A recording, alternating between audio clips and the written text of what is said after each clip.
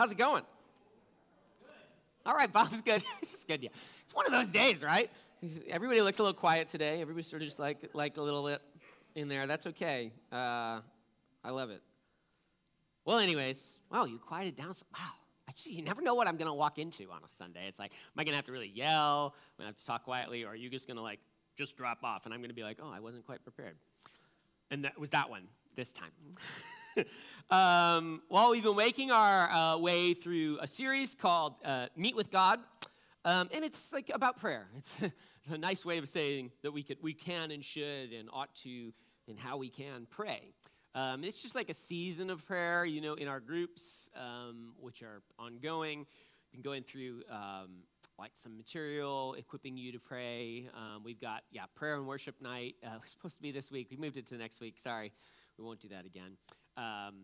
Various reasons for that. But it's a season of prayer. And throughout this series, we've been, again, just drilling in on prayer, which you might think that's just like a lot of prayer.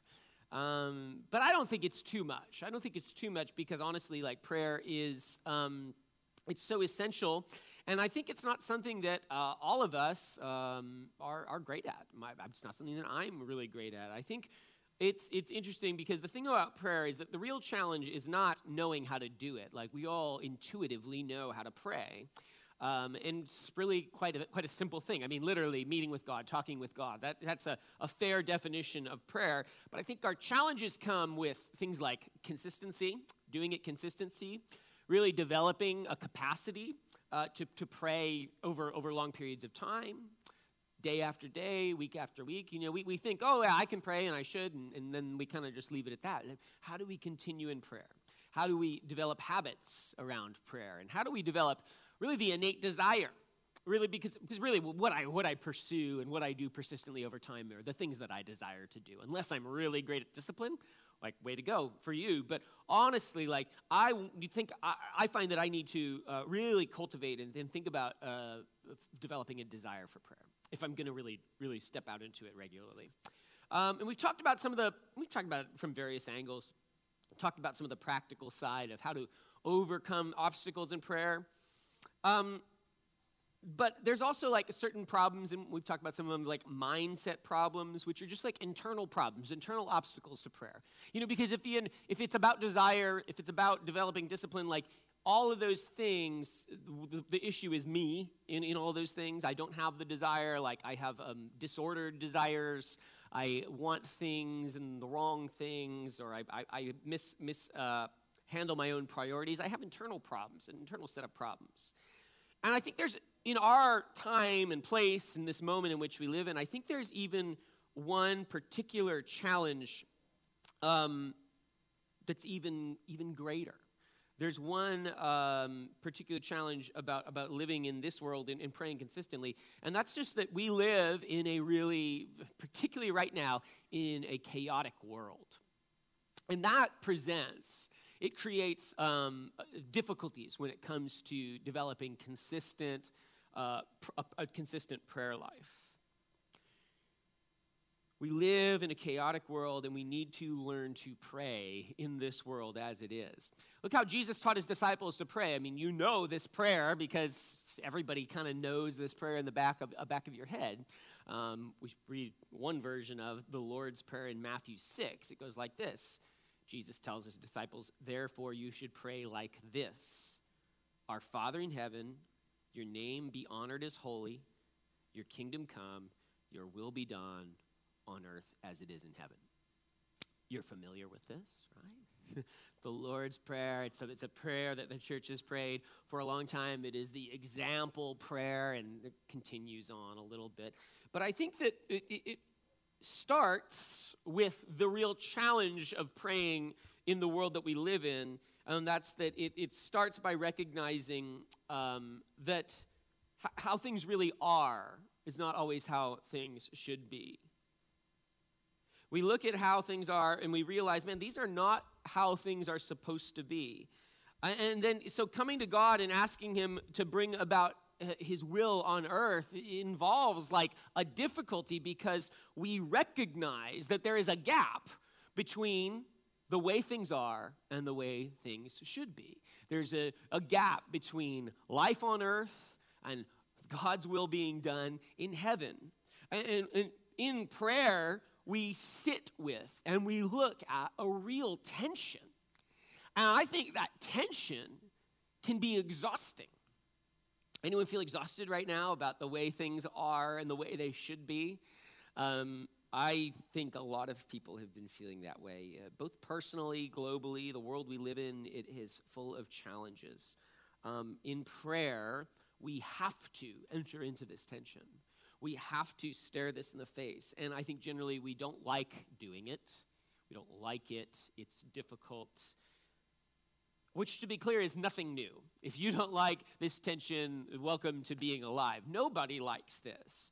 It's a universal struggle of faith and prayer to continue to sit with the Lord in the gap, to call it what it is, to see it for what it is, and yet to persist on, to continue pleading with the Lord. Lord, your kingdom come, your will be done on earth as it is in heaven, in the midst of all the difficulties of life, personal, global.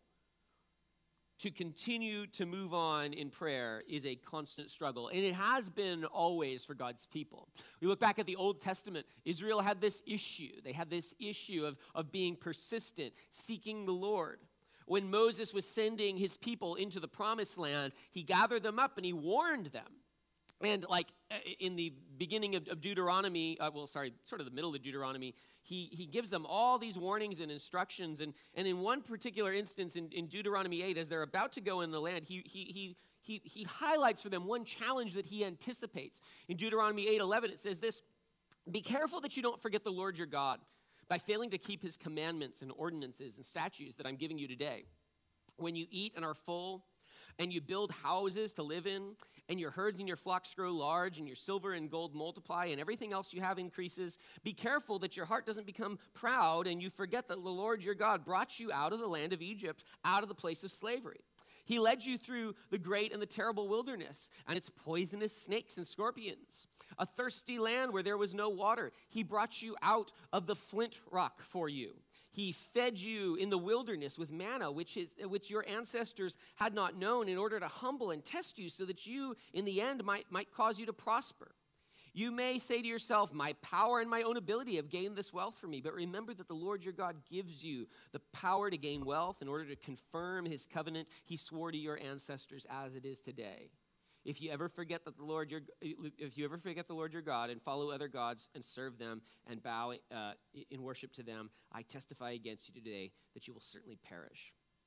Well, that's a heavy thing to say. He's like, party time. Oh, by the way, you will certainly perish if you do these things, right? But he's warning the people of Israel. And it's a good warning. It's a wise warning. It's not because, they're so bad and they're so consumed by money and they're so lazy people. It's just that they're normal people, just like me and you. And they've been trained by the Lord over this last generation wandering in the desert. God has been doing something. He's been showing himself strong, leading them out of slavery and then providing for them. And with the hope that they would learn that he is the one who provides. And he says, I'm going to bring you into this place and I'm going to bless you and you're going to prosper, and that's good. He's not saying you should not prosper when you go. He's saying, I'm going to set you in. It's going to be good. It's going to be a blessing. But be warned, because with all the prospering, you might over time begin to forget who it is that really provides for you. And you might in your heart start to say, it's me and my strength and my wisdom and my wealth. I've done all of this. It's my great provision. And you'll just end up forgetting about the Lord.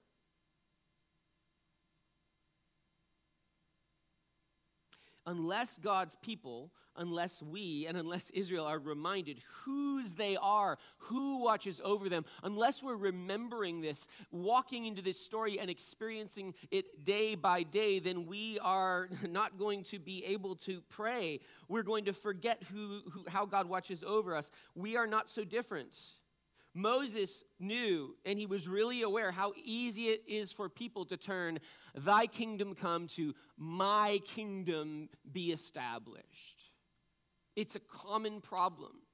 We lose the capacity when things get easy to persist and to ask the Lord and to rely upon him. You are not uniquely bad person if that's something that happens to you. It is something that happens to all of us. When things are great, we lose our training, our ability, our quickness to depend upon the Lord. And anyone who's gone through a season of grief, a season where your life just gets turned upside down, you learn you have to figure that out. You have to recover that reliance upon God really quickly. But what Moses' advice is to them is that don't lose the ability in all your prospering. Keep yourself sharp in your ability to depend on the Lord, so that when the time does come, you will not deceive yourself and think that you can work your way out of the problem.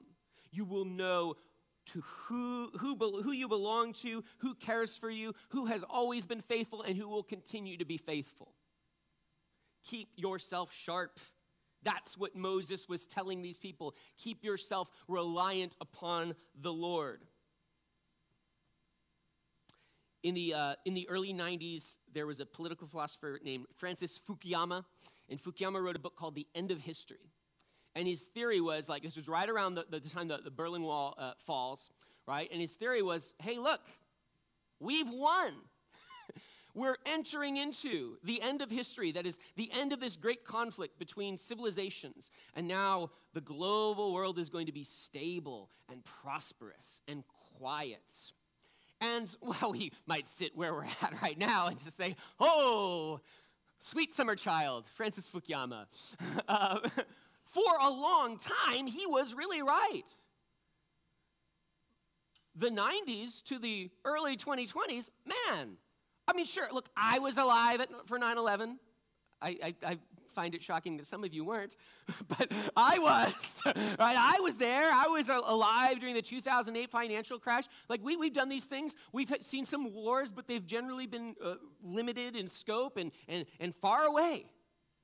We've seen economic crises, but then we've seen great recoveries. I'm sure some of you were working when the dot-com bubble burst in the early 2000s. I bet that was fun in Seattle.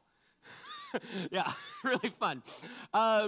We've had ups and downs, don't get me wrong. We've had ups and downs, but largely these last 30 years have been a time of relative peace.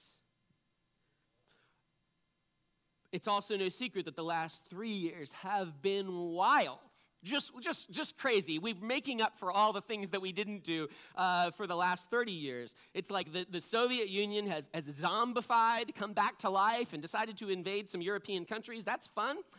There's this war going on. So many people are dying. And I remember when this happened, right, when Russia invaded Ukraine, and it was hard to process. You're like, man, we haven't seen stuff like this in a little while.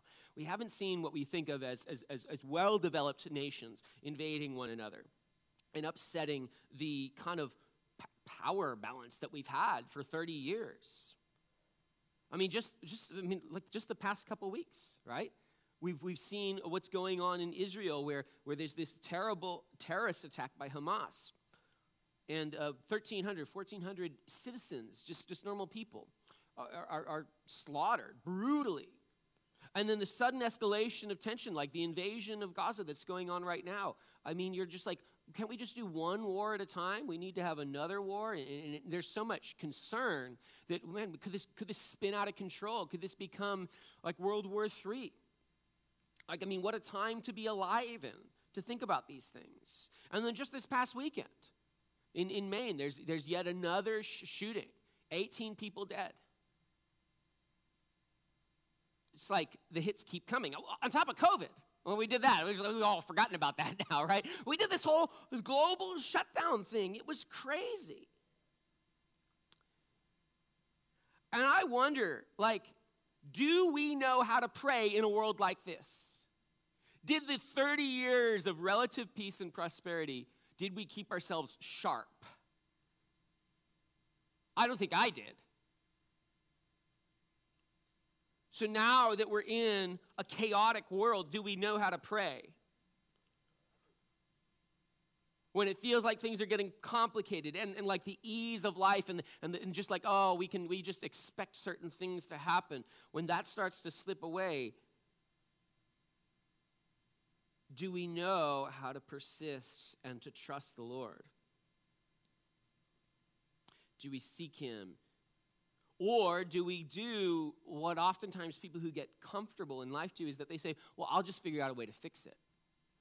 Like, do we go back to our own skills and our own abilities and think that, man, it was us who got us where we were at in the first place? Or have we preserved, in the midst of all this peace and all this prosperity, this sense that this is all the grace of God, I'm fully reliant on him, and if he takes it away tomorrow, then I just continue to do the same thing. I continue to trust in Jesus. I continue to seek him out. With the world is chaos or the world is peaceful, I'm just thankful and reliant upon him.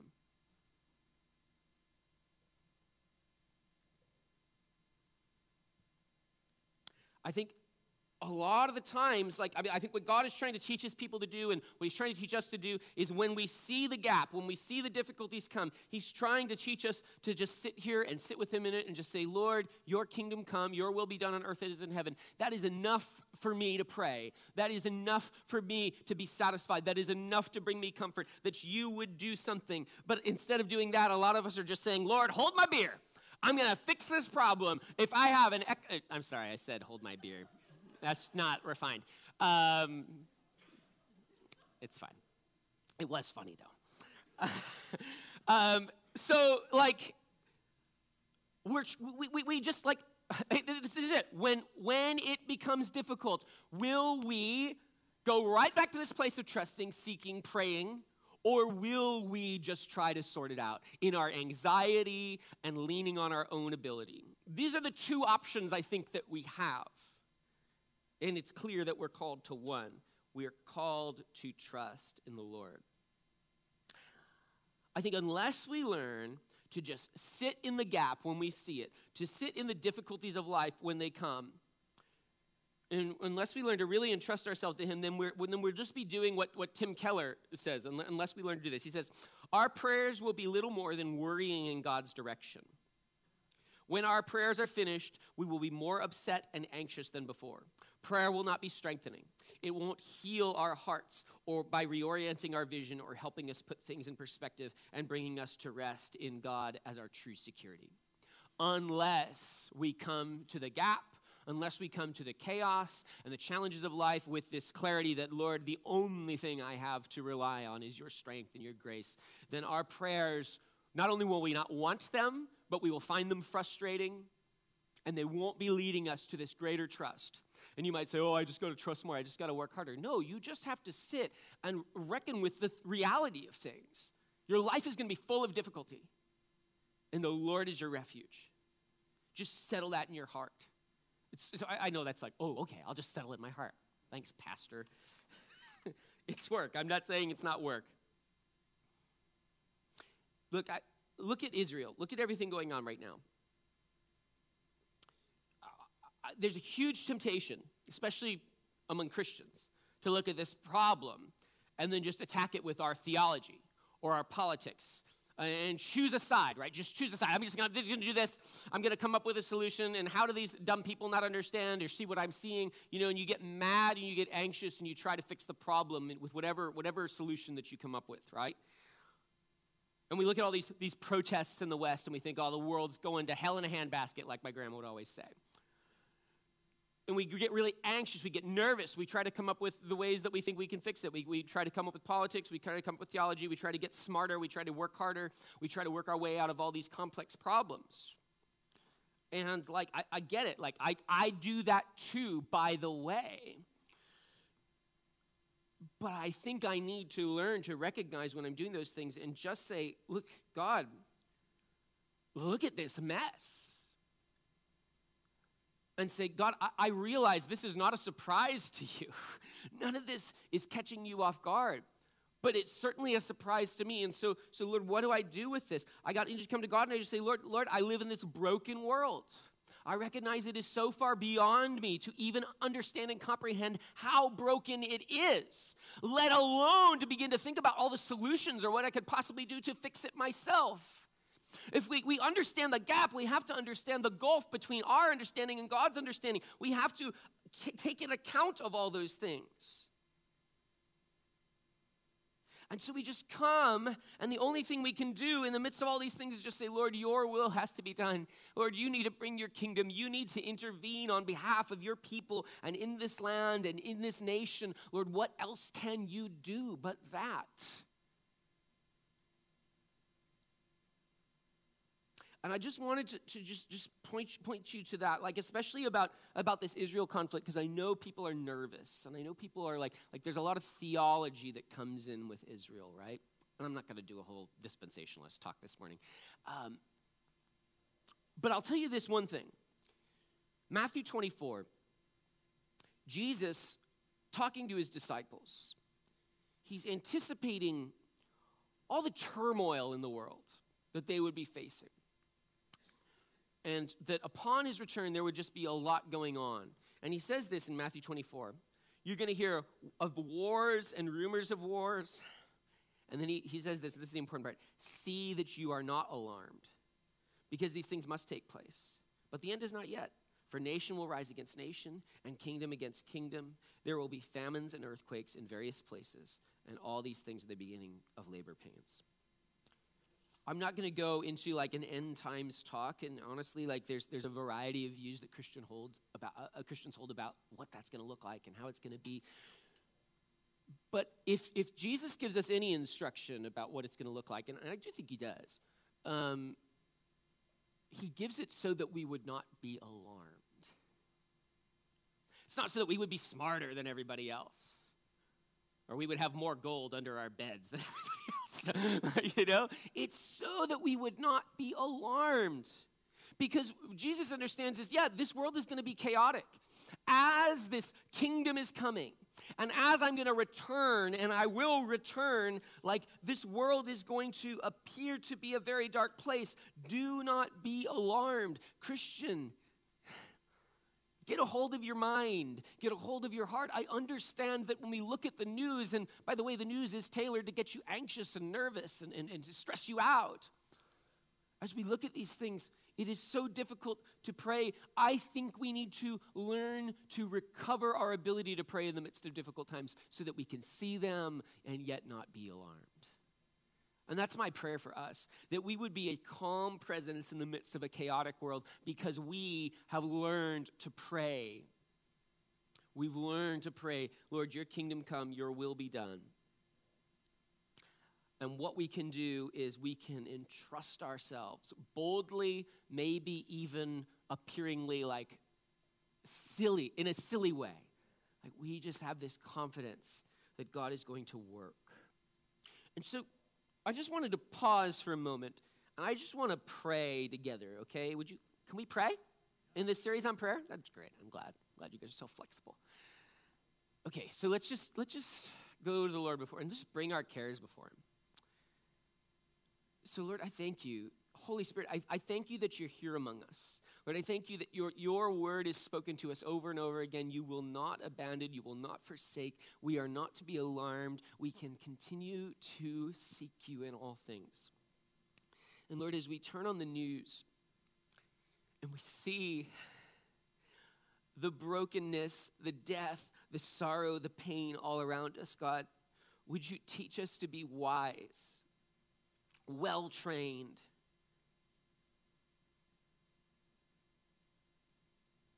to be people who pray every day, your kingdom come, your will be done. Not blind to the difficulties of this world, Lord, but aware of them and confident in you. Lord, if we are carrying the burdens of the world on our shoulders, all of the anxieties about tomorrow and next year and the next generation, God, would you teach us to unburden ourselves? Would you teach us to bring our pain and our sorrow and our anxieties before you and just set them before you and just say, Lord, whatever you want to do with these things, they're yours. Because I'm praying for your kingdom to come and your will be done. Lord, would you teach us persistence in prayer and the joy of surrender to you, and how it's so much better than being competent. Lord, that we would have confidence in you. That is better. Holy Spirit, whatever's in our hearts, whatever's in our minds, whatever makes us worried, whatever deception or like heart posture that's in the way, God, would you just even now be present with us so that we would know that we can put those things before you? Lord, would you teach us to pray with confidence, to pray with joy? Would you be present with us as we pray, to be our comforter as you promised to be? Lord, we need your comfort. We're not strong enough. But we don't want to just be strong, Lord. We want to find our strength in you, in the shadow of your wings, Lord Jesus. So equip us to do that, I pray. Amen. We're not quite done. Oh, not too bad. I want to just talk practically. I got 3 practical things, right? Because this is like okay, I can learn. I just got to trust the Lord. Just trust the Lord more. No problem. Easy, right? I think there are some skills, some particular areas where we could focus on, and we would find it will help us to pray with greater confidence and trust in the midst of a chaotic world. And the first one is that we need to learn to lament. Americans, we're not good lamenters. It's not in our culture anymore. We don't have that in our DNA. But if I go back and I read the Bible is full of different types of poems, literature, but particularly in the Old Testament, there's lament. You know where you can find a lot of lament? The book of Lamentations. There's tons of it there. It's all laments. And what it is it's God's people, as a result of all their disobedience, they've been carried away. The Babylonians, the Assyrians have come in and just removed them from the land. And they're sitting there, looking at this thing that, of course, God warned them might happen if they weren't to be obedient, right? If they weren't to continue to persist. And they're looking at it, and just the writer of the book of Lamentations is just saying, God, look at this tragedy. Look at this city.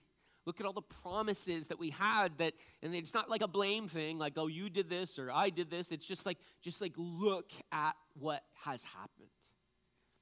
And that's all the book of Lamentations is. Yeah, there's a little bit of pleading, there's a little bit of asking, but for the most part, it's just beholding tragedy. And we're so accustomed to we can't talk about tragedy. You got to talk about good things. And yeah, we can't be people who despair. But I think, honestly, we just need to learn to sit a little bit with our own grief about the way the world is sometimes.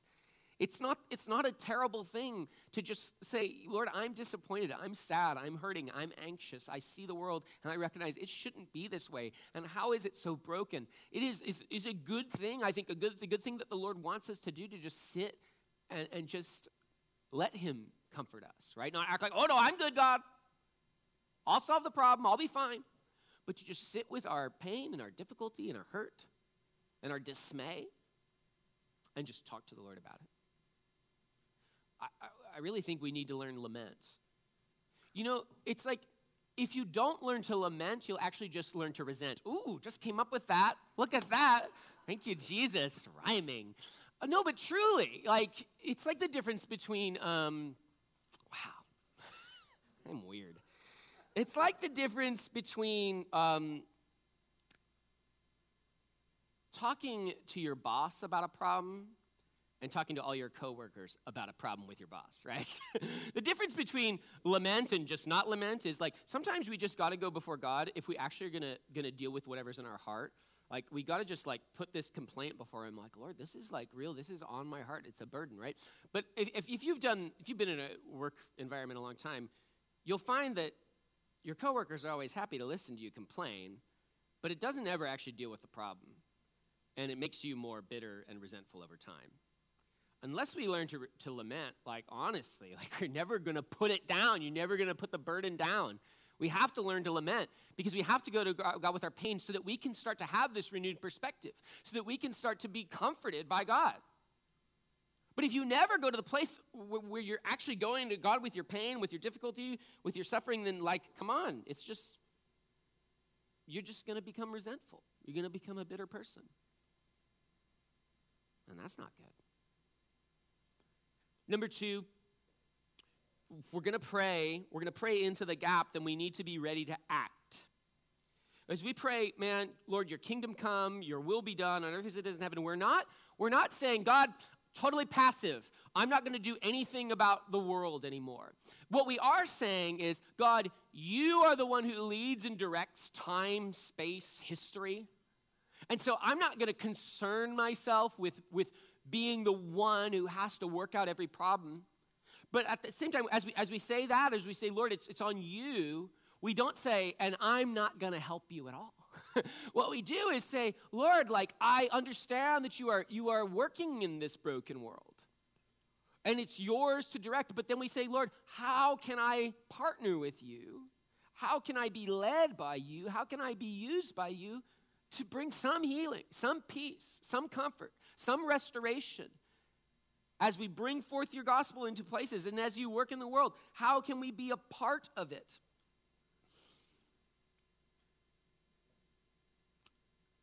I think the important part is that we hear from the Lord first how it is that we need to be a part of it. Not that we just get ahead of God and try to solve the problems. But the thing about like being ready to act is it means you have to do what God says. And that's really hard. You have to be of such a mindset that if the Lord were to reveal to you as you pray and as you come before him with your anxieties and your pain and your difficulties, that you'd actually do what he tells you to do. And I just have to tell you from my own experience, that's easy said. Like literally, like it's like, oh yeah, of course, if God told me to do something, I'd totally do it. But I got to tell you, my experience, that's not true. My own life, like, I don't know what it is about me. But I want the things of the Lord. I want to be used by him. And yet so oftentimes when I feel like God is pushing on me or pressing on me, I wasn't prepared. And I thought I was prepared, Lord. But then you told me to do it, and I didn't do it because something was in the way. Dallas Willard and Frank Laubach, because Dallas Willard is quoting Frank Laubach here, but it's like really meta, says this: perhaps we don't hear the voice, that is the voice of God, because we don't expect to hear it. Then again, perhaps we don't expect it because we know that we fully intend to run our lives on our own and have never seriously considered anything else. The voice of God would therefore be an unwelcome intrusion into our plans. Frank Laubach tells of the immense change that came over his life at the point when he resolved to do the will of God. As for me, I never lived. I was half dead. I was a rotting tree until I reached the place where I wholly and utterly, with utter honesty, resolved and then re-resolved that I would find God's will and I would do with that will, though every fiber in me said no, and I would win the battle in my thoughts. It was as though some deep artesian well had been struck in my soul. You and I shall soon blow away from our bodies. Money, praise, poverty, oppositions, these make no difference, for they will all alike be forgotten in 1,000 years. But the spirit which comes to a mind set upon continuous surrender, this spirit is timeless.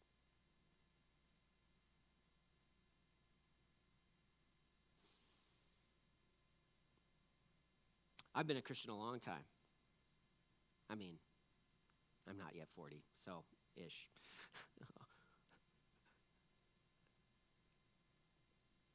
And I don't know if I'm there, but I want to be. And I can't give you advice. I don't know how, except to just peek like over the fence and to see something that's beautiful, and that is like just surrender to do the will of God. I don't know how to tell you to deal with all your thoughts and all your heart and all this stuff and all this surrender stuff. But I can tell you this: there's a gap between God's will and your will. And though I don't know how to resolve it, I don't know what you need to do, or I don't know what I need to do, but I do believe that his Spirit is able. And that if we seek him and we ask him, Lord, would you direct us and lead us? Like, would you just fix what's in my heart?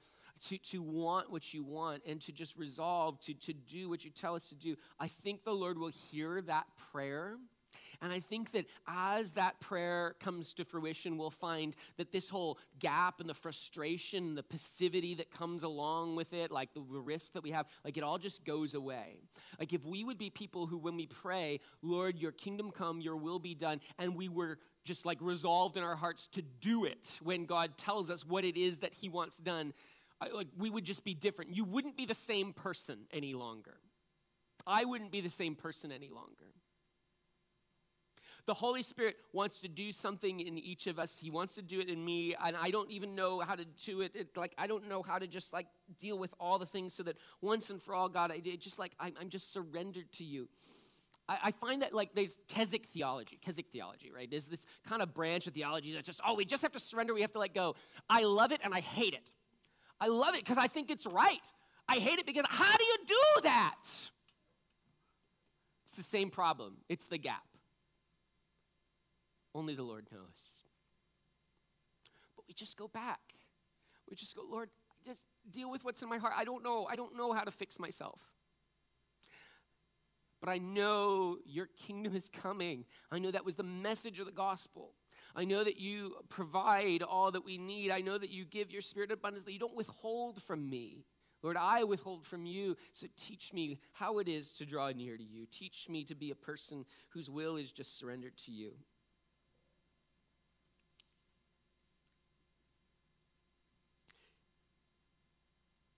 And I would just say this, if you want to get really practical, fast and pray. If you want to overcome that gap, fast and pray.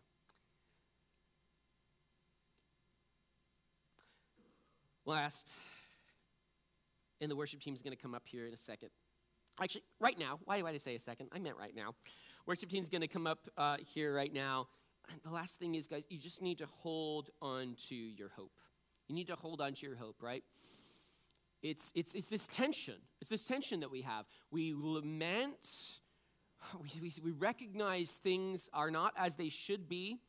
And yet we, at the same time, simultaneously have to resolve in our heart that we have hope in the middle of the difficulty, that we see all the pain in life and we can experience it and let us watch over it and we can go to the Lord with that pain, and yet we will set our hearts that he is the one who's going to bring it about. He's going to change things. He's going to bring hope. He's going to bring his kingdom into the world. That was Jesus' ongoing call to his disciples, that they wouldn't be people who ever stopped being ready for his return, because they were to expect that God was going to be moving in the world. They were going to expect that God was going to finally resolve and bring things to a glorious and blessed and gracious conclusion by the power of his Spirit, by his coming again. That's what he tells them in Matthew 24. He says, "Therefore be alert. You don't know the day that the Lord is coming, but know this. If a homeowner had known what time the thief was coming, he would have stayed alert and not let his house be broken into. This is why you are also to be ready, because the Son of Man is coming at an hour you do not expect." Jesus saw the world was going to be a painful and difficult place. His advice is don't be alarmed, continue to persist, and his advice to his disciples is be ready. I'm going to move in this world. I'm going to return. Don't get so consumed with your cares and your pain and your difficulty that you lose sight of your hope. We need to hold on to hope, and it's Jesus' work, his ministry. The gospel is reconciliation for the world, and there's so much that's challenging about that. I'm not saying it's easy. But I am saying it's good. It is good for us to just settle our minds upon the hope that's coming, resurrection, grace, his return.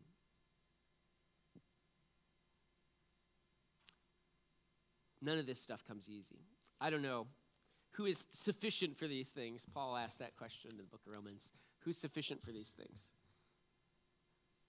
Only the person and the people, the church that's surrendered to the Holy Spirit.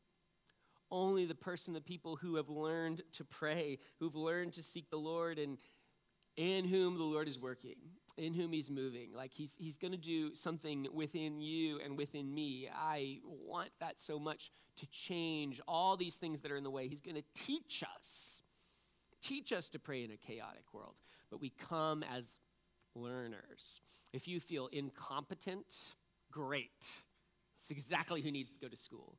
If you feel like you don't have the spirituality to do that, great. Christian spirituality is external. It's coming from the Spirit working within us. It's God pouring out his love and his grace in our hearts, not because of our works, but because of the assuredness of what God has done on the cross. He took away sin. He sent his son. He's ascended into heaven, and he's returning. He is advancing everything, providing for all things, and so we learn this reliance upon him at all points. Never will you be so spiritually mature that you can do this on your own. Thank you, Jesus. So let's keep entrusting ourselves to him. We're going to take communion here. Things are set up here, so why don't, during this song, you guys just, you're adults.